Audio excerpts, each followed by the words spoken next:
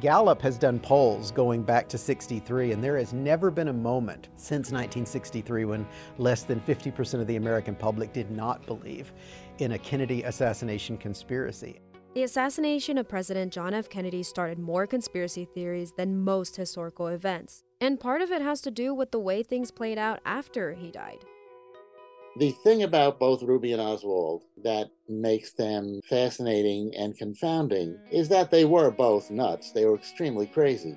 But there's evidence also for them being like, lonely, pathetic, impulsive people.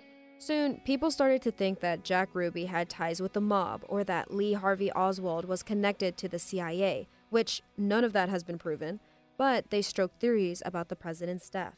Kennedy kind of created a blueprint for conspiracy theories that would follow. It's still, I would say, and I'm not the only one to use this, it's become a cliche, it's still the gateway drug to a lot of other conspiracy theories. I'm Bree Flores, and this month on Texas Wants to Know, we are honoring the 60th anniversary of an event that has impacted Dallas for decades. This week, we explore conspiracy theories, and not just how they form, but why the Kennedy assassination sparked so many of them. I spoke with Michel Gadnet, a professor of humanities at the Chaplin College of Saint-Lambert, Quebec. He also runs a podcast on conspiracism and wrote a book about the Kennedy assassination and how conspiracy theories surrounding JFK's death were popular in the 1990s. So the JFK story happened to be the one that was the most seductive in the 90s. It was tailor-made for a post-Cold War audience that knew enough about American history to know that there were some very dark elements. So when you're aware of all this kind of darker side of American history during the Cold War, you start asking yourself, well, what else are they lying to me about? And do you think that's why people don't want to fully believe the official record of his death? Kennedy was many things to many people, but he was a little bit like American royalty. He had this kind of cachet, this mystique that made people see more than what was actually there in the package. A president born in the 20th century, someone who was open to civil rights, who was very much anti-communist, but also wanted to improve education and, space exploration. He wanted people to buy into this brand, this Kennedy brand. And the motorcade was one of the ways of doing that. John F. Kennedy's motorcade on November 22nd, 1963, consisted of 25 vehicles. He and other lawmakers' route took them through downtown Dallas on the way to a scheduled speech at Dallas Market Center.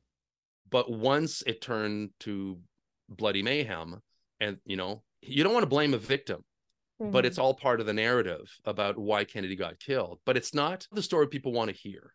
What a deeply frightening and unsatisfying explanation that is, that someone like John F. Kennedy, this figure we've been talking about, who had this incredible impact on the world, could be taken out by a 24-year-old disgruntled Marine sharpshooter in the midst of a disintegrating marriage and a confused political ideology. Stephen Fagan is a curator at the Sixth Floor Museum in Dallas. That 24-year-old Marine he referenced is Lee Harvey Oswald. It's easier to accept that he died for something, that it was part of a massive plot intended to stop him before he achieved, peace and goodwill in this country. They want to hear about a military-industrial complex or an evil spy agency or organized crime, because that's what sells tickets at the movie theaters. Yeah. And when history looks like a movie, we're more likely to buy into it. The dreadful movie JFK, Oliver Stone's JFK, I believe that came out in, was it 93? I can't remember exactly, but I think a lot of today's younger people haven't even seen that. And of course, that movie was guilty of spreading a lot of baseless conspiracy theories. And the reason it succeeded so well in doing that is because cinematically, it's an extraordinarily well-made movie. Michael Granberry is a reporter at the Dallas Morning News. Gadnet and Granberry appreciate the artwork of Oliver Stone's film JFK. While it's historically inaccurate, it won a lot of Academy Awards for Best Editing, Cinematography, and other accomplishments. Some of these historical errors include personality changes in witnesses, what witnesses actually said in court, and what witnesses' backgrounds were actually in real life. Gagne even uses this film in his critical thinking class as an example to show how conspiracy theories are a result of a psychological and sociological forces. But as a historian myself, I say that's when the red flags need to come up, because history is not like a movie. It has a lot more characters, a lot more chaos. There's no beginning and end. It's more complex. Yeah.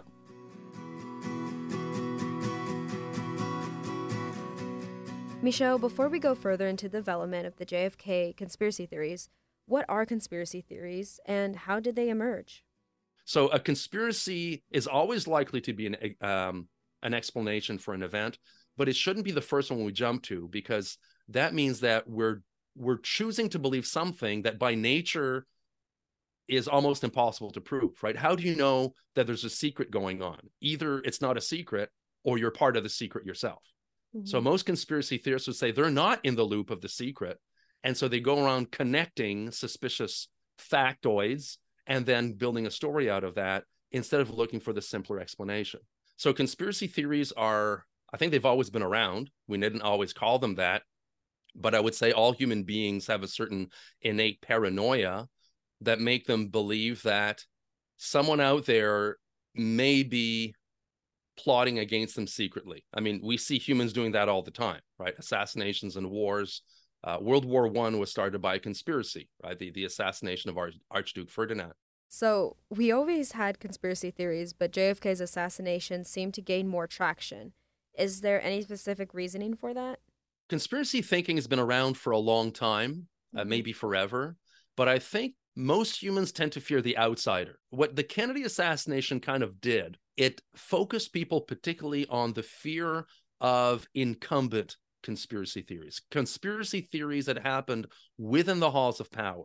When this young Marxist man takes his rifle to work and shoots Kennedy, Lee Harvey Oswald, it's a story that doesn't compute with most Americans and many people around the world, because that's not the story that they had been paying attention to. Most people thought someone from the right wing might do something to Kennedy.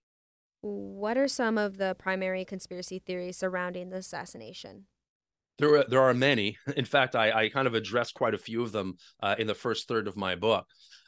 Essentially, the first big conspiracy theory was, did the Russians do this? And in fact, President Johnson believed that Lee Harvey Oswald may have been working on behalf of the Soviets or Cubans or both.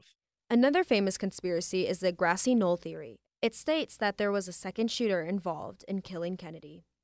The Warren Commission report itself is 888 pages. It's based on initially 26 volumes of interviews and evidence. And then, of course, in the years since, there's been millions of pieces of more data that's been released. Danny Fingeroff is the author of a new book called Jack Ruby, The Many Faces of Oswald's Assassin. It goes into depth about Ruby and how Dallas responded to the events leading up to, during, and after the assassination. Even the Warren Commission investigated the shooting but found no evidence of a second shooter, as some people may claim. Still, many people believe that Oswald did not act alone.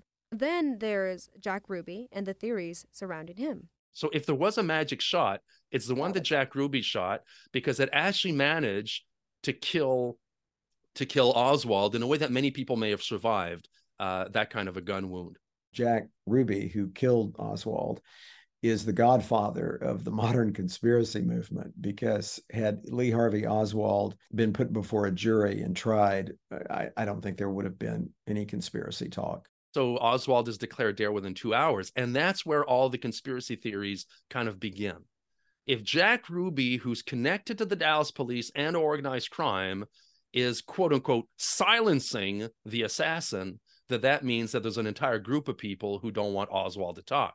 He was probably in the mob. You know, they don't hand out a membership card, but it seemed like he was part of the mob movement from Chicago into Dallas. He'd been a violent, kind of crazy, for lack of a better word, guy, sort of lacking in direction, had a history of violence, and was useful enough, let's say, to the mob to be sent to Dallas. All of this is speculative, but that's what gives rise to the whole belief that organized crime, the Dallas police, the CIA, the FBI, et cetera, are all somehow involved in killing Kennedy. there seemed to be a unspoken set of rules for the rich and powerful in Dallas. So Ruby was part of that structure.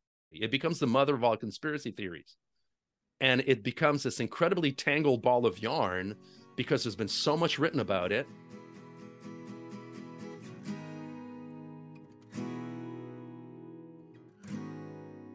So, did these theories start right away when the assassination happened, or did they all develop over time? This conspiracy theory evolved from more or less day one.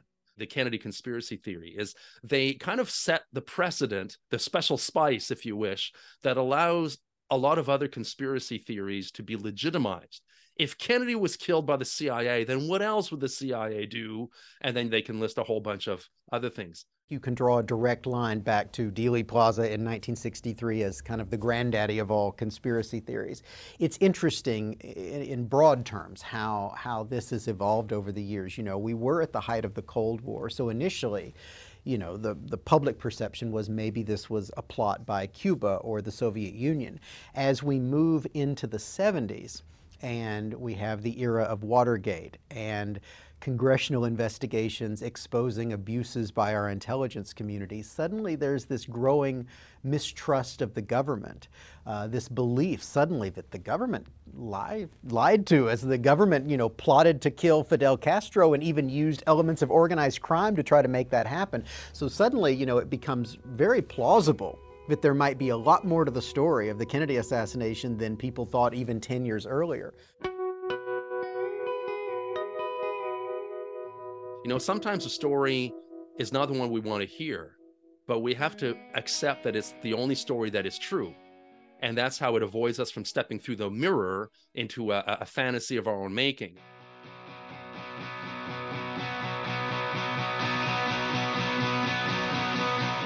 The next 2 episodes of Texas Wants to Know will also focus on the Kennedy assassination. Next week, we'll be joined by CBS News legend Bob Schieffer, who covered the shooting for the Fort Worth Star-Telegram. And finally, we'll explore how the city of Dallas responded to the event. I'm Bree Flores on News Radio 1080 KRLD in Dallas-Fort Worth. Thanks for joining me for Texas Wants to Know. If you like the show, please give us a rating and review wherever you listen to your podcasts. I wrote, produced, and edited this episode with editorial support from Cooper Mall and Chris Blake. Original music by Michael Eisenstein. Odyssey's managing producer for National News Podcast is Myron Kaplan.